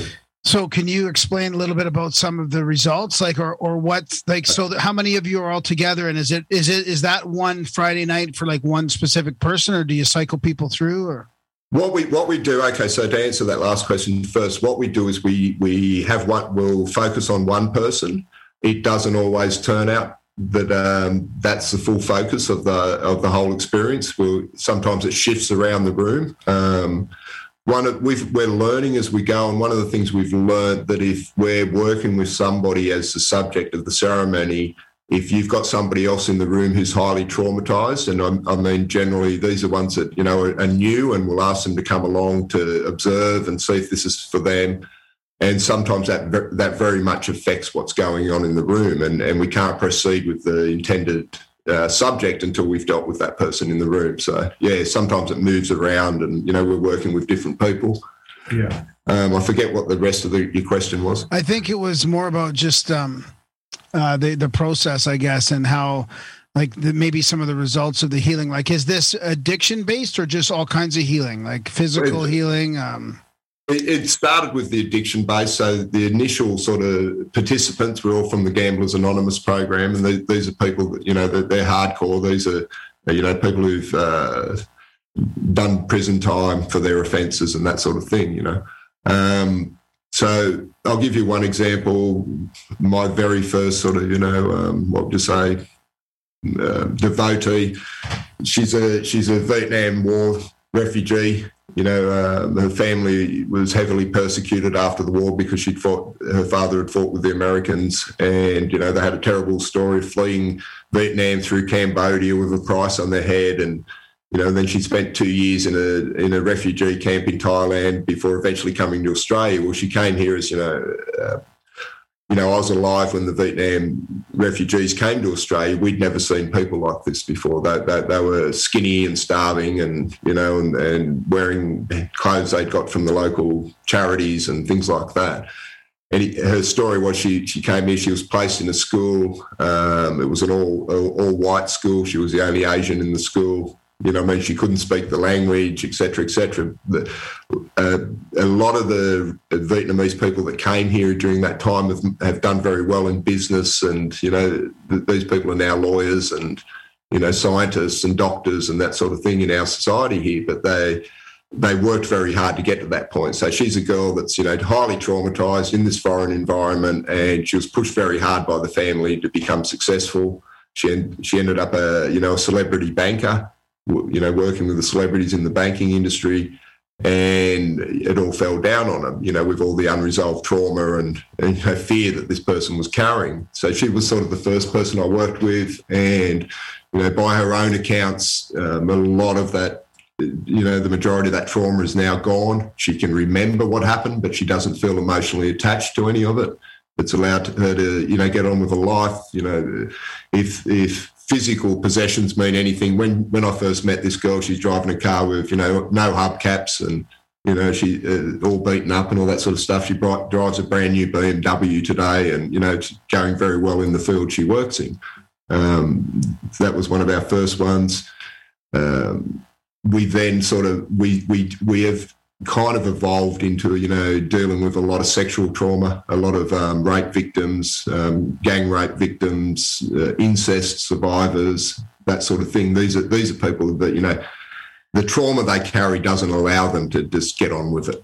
You know what I mean? These are people that have bounced in and out of 12-step programs and, sought professional help, been on medications, been on this, done that. But this trauma just, doesn't allow them to have a life. Everything falls apart on them regardless of how much effort they put into it, And we've seen, a lot of those people turn around. I think the thing that needs to be sort of understood is it's not an immediate turnaround. In the sense that, you've got a brand new person after that. There's follow-up work to be done. There's a lot of, talk therapy, put it that way, which is, just us talking amongst ourselves. And, one of the things that does happen sort of, quite regularly is a person who's lived their life in a solitary fashion, regardless of whether they've got a family unit or not, they've still been living very solitary, suddenly opens up and becomes part of the community. They become part of what we have going here, and people interact outside of the ceremonies and all that sort of stuff, and they just love being around each other. And I mean, for a lot of the traumatized women that we get in here, they're basically emotionally stuck at that age where that trauma happened. So we get girls come in here that were, sexually abused by somebody when they were 5 years old. And what happens is the trauma lifts through the processes we do, but then they've still got to deal with the fact that they're emotionally a 5-year-old. They haven't progressed from that point. So, that's where the community kicks into play, and we look after each other with that stuff, That might be just simple advice like, don't punch that person in the face. That's probably not a good idea today. So Mick, maybe we can get to you to answer a couple questions. Is there anything is there a sort of a ritual of the ceremony or anything like that, music or candles or anything else that you guys use to kind of supplement your process? Sure. So I like to work in the dark. That's one thing. I was going to get Glenn to answer this too, but sorry, I asked Mick. But yeah, whoever, it doesn't matter who's. Okay, so we always use music. Music's part of the ceremony. So what we use is medicine type music put out by artists on Spotify. We've got an album we use to run the ceremonies with, and that the medicine music has its own. It contributes to what's going on. And it takes us on a journey. We work in the dark. We like to, sit in a circular fashion around the room and, focus on the person that's on the lounge. Yeah. Anything else you want to say? Yeah, we pretty much got everyone focusing on that one person. So the power it's very powerful. Yeah. So the music goes through different stages of the ceremony, brings it up and brings it down, and helps us with the work. Yeah. What's the max or what's the average amount of people that you have? Because I was just thinking about Lynn McTaggart's Power of 8 intention groups and stuff. I mean, there's also, a really interesting power increase when you've got a group of people, even just with intention, without the psychedelics. Yeah, sure. Fully. It just brings in a lot more power and energy into the ceremony when everyone's concentrating on that. And then with the music and all that, it definitely helps a lot. 8 to 10 is our usual number for a ceremony. Yeah. We've had larger numbers. I think we've had 14 here at one time, but it gets quite hard to sort of manage that amount of people though. When we're conducting the actual ceremony, if people in the room are losing focus, it's felt. You know what I mean? You feel that person drop out of the energy field, for want of a better word. Energy field, I think, is probably a good description of it. So, the more people you have, the harder it is to manage that sort of thing. Just movement in the room and disturbance, and people going off for a chat and that sort of stuff can be quite sort of unsettling to the whole thing. Yeah. Is there pretty good feedback from people? And have you guys thought about maybe splitting off and doing your own ones so that you can do more people? Or, I mean, especially with... It's been a constant question for us is how to evolve this. And, if we really think we're doing something that's helping people, how to bring that to a wider audience. Organically, right? Without sort of pushing it. Because it came to you guys organically, right? It's almost like you got to wait for sort of the right time or... The way it was meant to happen. But yeah, we're learning along the way too. We're learning, that growth isn't, numbers isn't what it's about. I think one of the important things we've found that you've got to get the core unit right. If we could just keep bringing in new people, we're leaving behind people who've already started the process, and need some further work, that sort of thing. I mean, Graham, I'm assuming you've experienced 12-step fellowship and what happens there. I was involved in a lot of groups, formation of groups in Alcoholics Anonymous, and I'm really, really conscious of the mechanics that destroy those things. And if you grow too fast in any sort of area like that, what you end up with is, a lot of enthusiasm, but not much base, not much solid base. So, we're determined to get things right with the people we have and then gradually bring people in, that sort of stuff. But we have considered, splinter groups and all that. And I think that's perhaps, one of the things that will happen organically in the future. Yeah. Yeah. No, I agree. Yeah. Go ahead, Glenn. I say it's just growing. Like it started off with only a few of us in the living room. I think we've had about 14 to 16 people or more that have been coming here every now and then. So it is growing, and it is getting to the stage where what do we we'll have to start doing more ceremonies or something like that. But it's difficult, we've got to live our daily lives and we need to make money and stuff like that on top of it. And then we're doing these ceremonies on Friday night, and pretty much I don't sleep most nights, and then I've got to go back to work on Monday. It does get a bit. Yeah. And so just on that point, there's we accept no money for this. We made that decision right from the start. No money to be involved. We don't sell mushrooms to people. We don't charge them for the ceremony process. It's got nothing. We've determined to keep that out of it. Yeah. Wow, that's fantastic. Yeah. I totally agree with being careful on how to grow it. I mean, I was part of a Buddhist recovery group, and we grew really fast too, and then it split off and then sort of fizzled out a little bit, afterwards. And I just it got too much for the people that were running it, and we all ended up just sort of letting it go at the same time and just passing it on to other people, Yeah, sure. Yeah. And I think the thing you would have found in 12-step groups as well, if it grows too fast without a solid base, the cracks appear pretty quickly, and that comes in the form of people forming cliques and fighting and, I don't like this one and this one doesn't like that one and all that sort of stuff, which is what happens when the people haven't actually healed, Yeah. And also you got to make sure that the people that are with you are reliable, and you need to take your time with, I mean, the next thing you know, there's a bunch of flakiness going on, or people that say they're going to do stuff and they don't follow through. And I mean, you got to make sure you got all that right first. Oh, absolutely, yeah, because we have to. It's important to have that. We accept that'd be a safe space. Safe space. Fully. Sure. Yeah, we accept that people coming here are quite. They're sick. They come. They're drug addicts. They're whatever, gamblers. These people. They're by nature they're con artists. They're all sorts of dangerous things.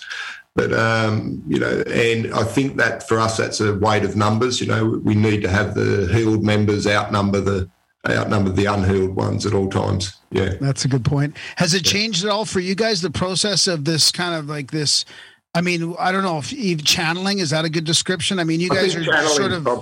Channeling's probably on the money. I think, we describe it as possession, and we feel that as a physical thing. We take the mushrooms, we put the music on, and then we feel, our bodies begin to shake and all sorts of crazy stuff happens. And then suddenly, you're up dancing and speaking in languages, and everybody that listens to it believes it is a language of some sort that we're speaking. But I've always described it as a spirit possession. Is it still the same? Is it as easy right now? Has it changed? That process changed at all for you? I think it's got easier, and I think what's happened over time for me anyway, and I'm assuming it's the same for Glenn, is that originally you have to somehow sort out. You've got your day-to-day person who you think you are, and then you've got this crazy stuff happening on a Friday night. It's like, what happened there? And my experience with the ceremonies is that probably I describe it as I'm 5% present for it. So 95% of the work's been done by something else, and I'm an observer in that. So reconciling, that sort of stuff going on in your life with your normal daily life was very difficult at the beginning. But what happens over time is the two integrate. So, what's going on a Friday night has become the majority of my personality these days, I would say. Where would you like to see that go? Where would you, in a perfect world, where would you like to see that in 5 years? I'd like to see it in people's families. I'd like to see them doing mushrooms together and learning about it and growing. I'd like to see the education coming out of, of people having these experiences, not even knowing what's going on. Be like, well, they're rolling down on the ground and making these strange noises out of the throat. They've got no one to talk to.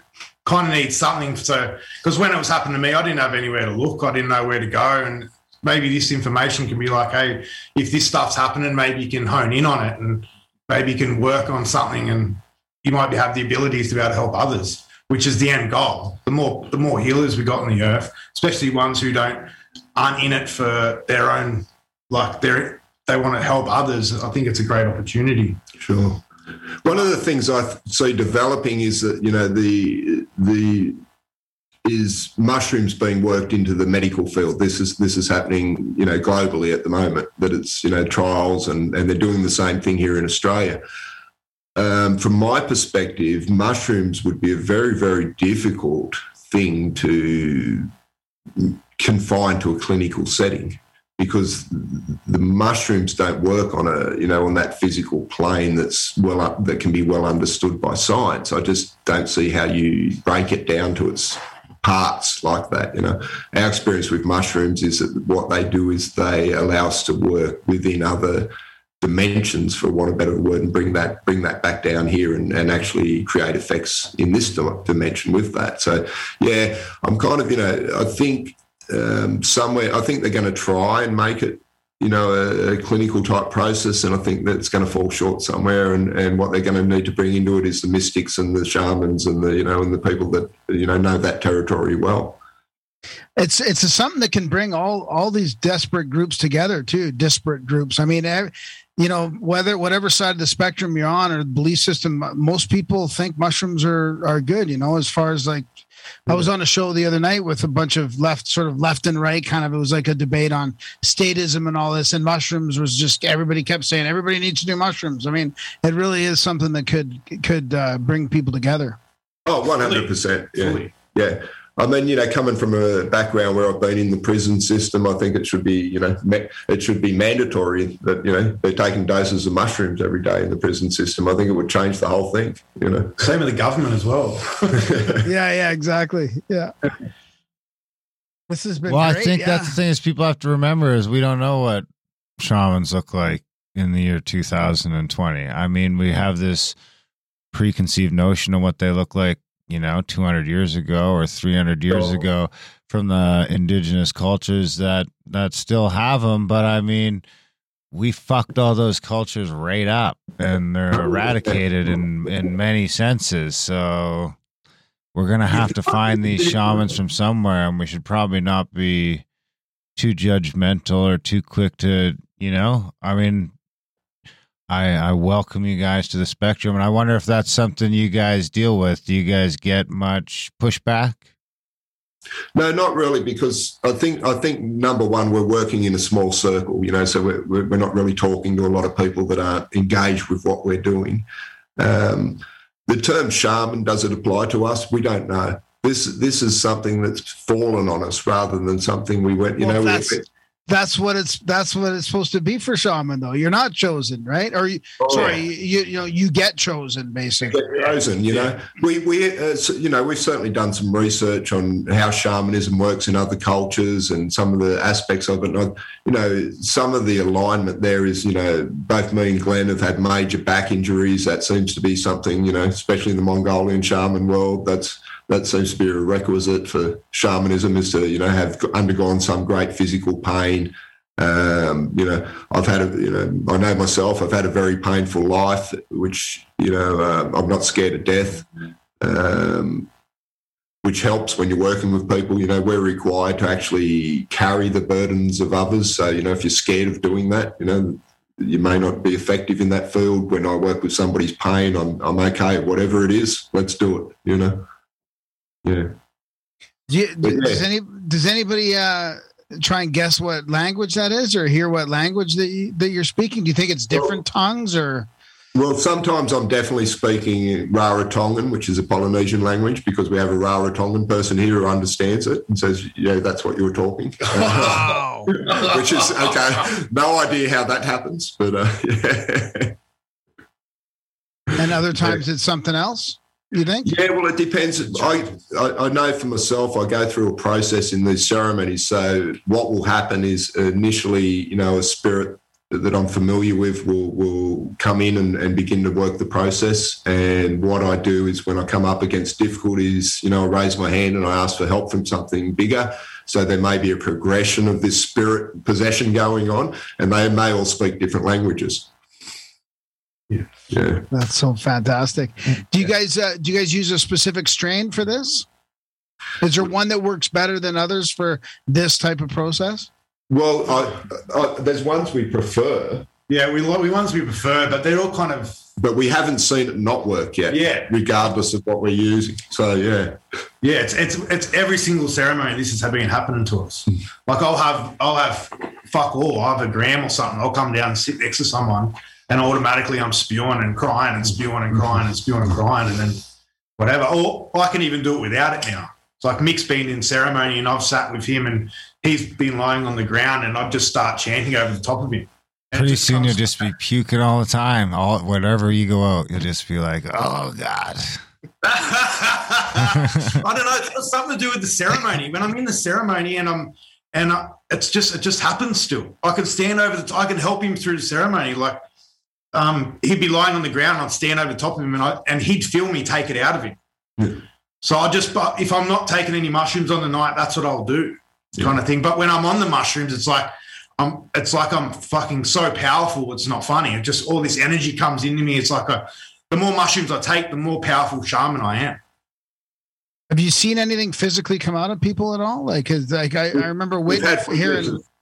We've had witnesses in the room describe that many times. Yeah, yeah. So I'll be chanting on someone's head, and Maria would see the black demon coming out, and it's like I'm enticing it to come out. I'm looking at the subject, and I'm like, it's like I'm full on, like I'm making it aggressive towards me to want to come out. It's like I'm enticing it through the whole ceremony, and people can see it getting lifted at certain times when I chant harder. They say, fucking go deeper.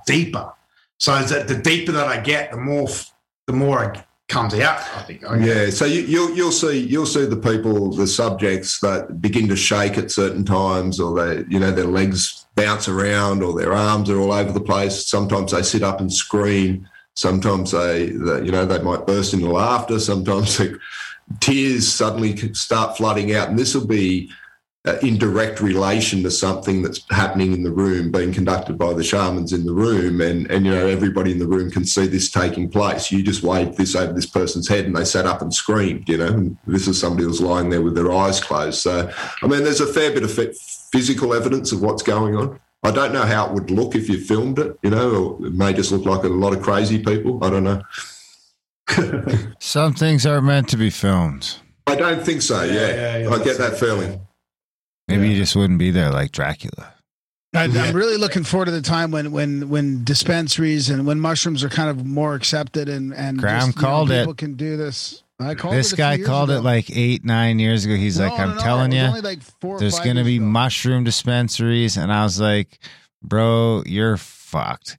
And now there's online mushroom dispensaries. In Vancouver, there's mushroom dispensaries. In my lifetime, you'll be able to buy mushrooms in probably every major city in Canada. You guys have legalized weed there, yeah? Yeah. You can go buy weed at a shop now, yeah? Yes. Yeah. Yeah. And you can buy all sorts of psychedelics online, and they come right in Vancouver, yeah. Okay. Oh, that's lucky. So you can order acid, mushrooms, you name it online here. Yeah, it's crazy. So mushrooms aren't illegal in Canada? They are technically illegal, yes. Okay. They're technically illegal, but there's a giant gray area. You can order them on the line. No, but you were saying in Vancouver. In there's a store. Vancouver, but Vancouver is, a little detached from reality. Let's be honest. You can also just have fentanyl in Vancouver too. That's fine. It's fine. Yeah, but there's not a dispensary for fentanyl. I mean, there is. Once you can't get in trouble for having it, there's probably about 50 dispensaries down there they're called bodegas. Okay. Actually, I think a bodega might be just for weed. I don't know. I'm probably talking out of my ass here. So it's getting there. I don't know if it's officially decriminalized in BC, or I think BC just did something with hard drugs, didn't they, Darren? Or yeah, that's what I'm saying. You're allowed to possess fentanyl and shit in BC now. It's okay. Wow. And maybe that is the way to do it. I'm not convinced. I'm not convinced that from my own perspective, I'm not sure that distribution of mushrooms is a wise thing without some sort of framework that's done. I'm not keen on the whole clinical model to do that. The medical type, blending the two, but I think there definitely needs to be some mentorship. Where people can ask questions or get some instructions and that sort of thing. I think mushrooms can be quite confronting, for the unwary. If you think you're taking something that's a little bit stronger than weed, or it's a similar effect, or it's a party drug or something like that, I think people can really mess themselves up with it. Yeah, well, life can be pretty confronting too if you're doing it right. I mean, that's all the fun. That's part of the fun. That's probably why some of us get so caught off guard by some of these psychedelic experiences, because we're just like leading, like just a small fraction of the life that we're capable of the interactions and the everything. You're just like, we're all NPCs to a certain extent. I would imagine. I used to be a much bigger NPC, but I can still get some pretty NPC now and again. I mean, when I go shoot my bow for an hour over and over again, that's probably an NPC to some people at a certain level. Maybe it is. And what's NPC? Non-player character. It's like, definitely what I was when I was watching 82 hockey games a year and however many football games there was. And then, all the sitcoms and whatever new show was out. Basically spend all your free time watching programming or something that in the Matrix. Matrix, NPC, it's all very similar terms. Same thing. Okay. Yeah. Apples, not apples and oranges. I guess apples and other kinds of apples. Before I forget, maybe we should talk about that artwork you sent over, Glenn. Yeah. So it sort of represents something that I've seen in my experience over the past few times. I've seen this sort of snake-like creature, with like Mother Ayahuasca almost, or like. Oh no, Mother Ayahuasca was very beautiful. She was like a beautiful lady. I had many experiences. I met Mother Ayahuasca. She was sort of one time she was a serpent snake. She's come towards me, hit me in the chest, and just all this light coming out of my chest. I was on the toilet, just like, like I met her many times. This is very different, very, very different. Yeah, these are like, I don't know what those snake things were, but they're all just flying, they're coming around me, and I've seen him in different areas of. It's sort of representation of that. Oh, okay. And what about the sort of the hieroglyphics or the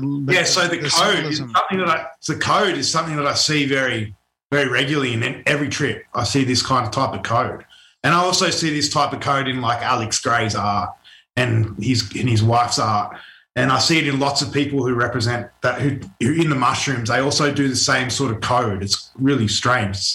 Yeah, so that's what that represents. That's what you said earlier, something about code on the wall. Yeah, that was a similar sort of code. It's sort of like this Aztec-y code that I've seen on the wall that night, and I see that through every experience that I have now. Wow, that's fascinating. Yeah, it's super crazy. And then, I was online on Instagram. I run over a tattoo artist there, and I'm like, he's got exactly the same code in it. Wow, really? I write him a bit. I'm still tripping in the morning looking at this guy's art. I'm like, holy fuck. And I write him a message. So you in the mushrooms? He's like, yeah. So, yeah, it's pretty crazy. I'd love to try and decode some of that, or to try. Yeah, I never seen that. I've seen like the red and green all the time, where it's like the Matrix. It's always red and green. It's always red and green for me. You guys know what I'm talking about. You've been 100%. Yeah. Well, this has been great, guys. Is there anything else you want to get out there before we wrap this up? Oh, we'll probably think of that later. Yeah, as soon as you get off, we should have told them this. Yeah, there's so much stuff that we probably missed, but it's been a pleasure to be on your podcast. Yeah, no, this has been fantastic. A nice fresh episode with some cool guys.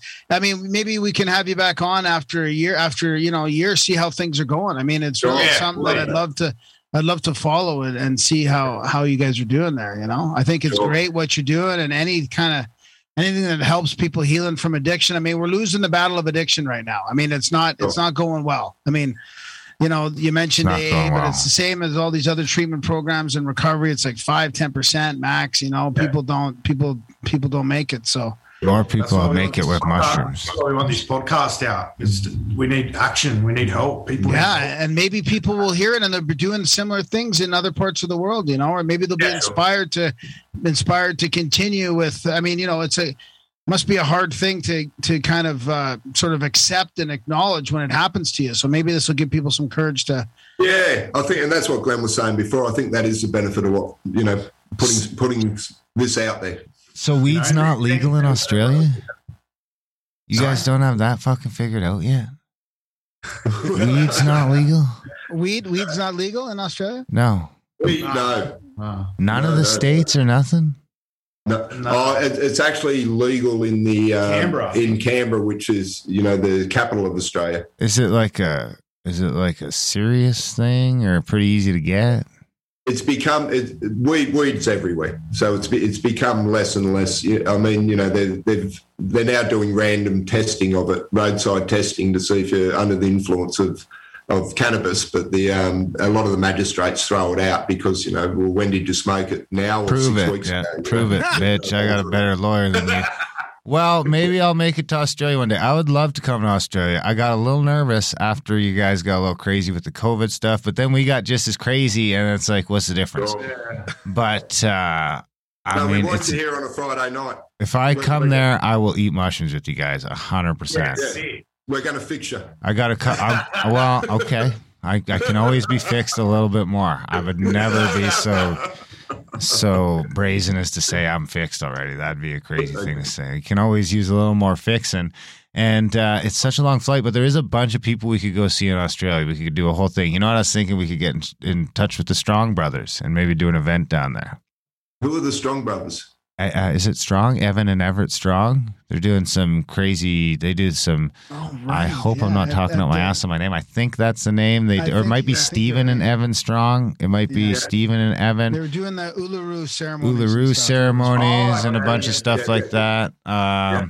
They do a bunch of stuff and we do some events too. So I mean, it might be a good idea to dip into Australia before it's shut off completely, and come say hi and eat some mushrooms. And if you guys come to Canada, the mushrooms are on me. Thanks, Dan. What if we're talking to local people and they want to get a hold of you to do this? Yeah, is there an email, or do you want to send me an email? Is there an email or something, or how do you guys want to?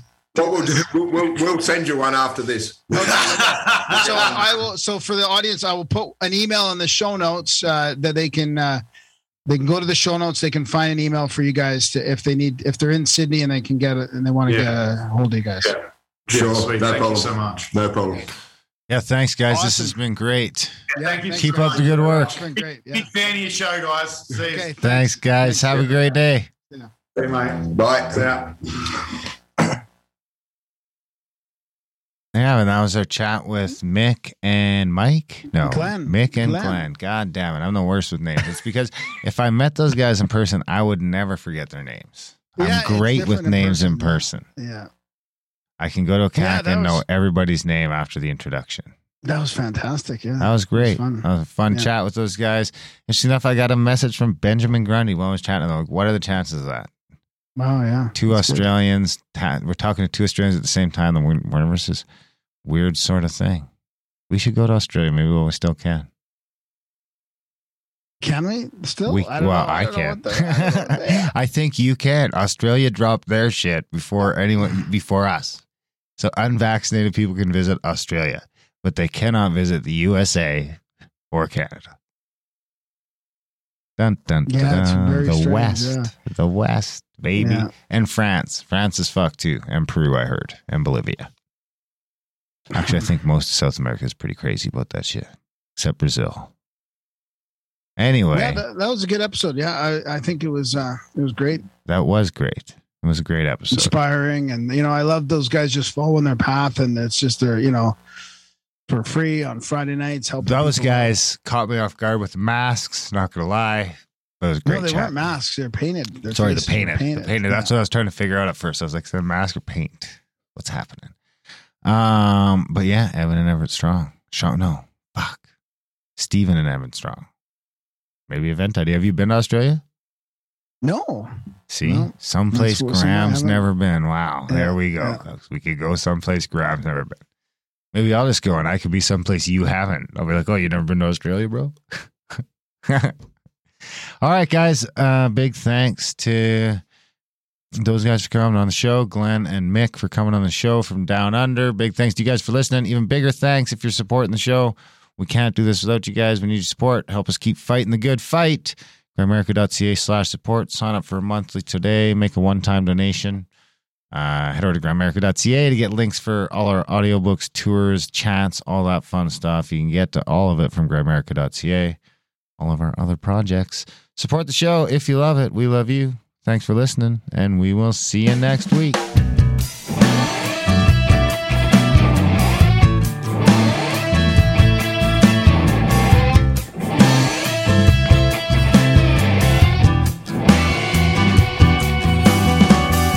From underneath the world I can see into the darkness beneath.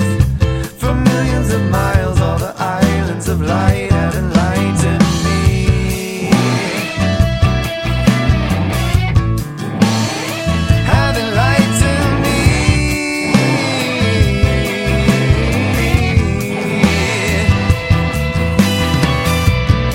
But the sun will rise again, and the rays in my eyes will make me forget who I am in the night. Oh, but I know I've got you right where you want me to be. And I know you will not believe me until you see it indeed. Oh yes, indeed.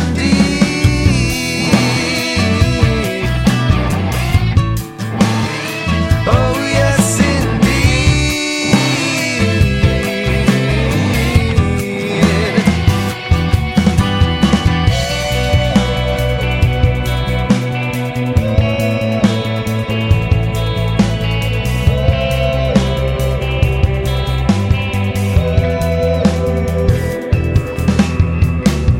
From underneath the soles of my feet up to the top of the trees, the darkness I leave cast behind when you shine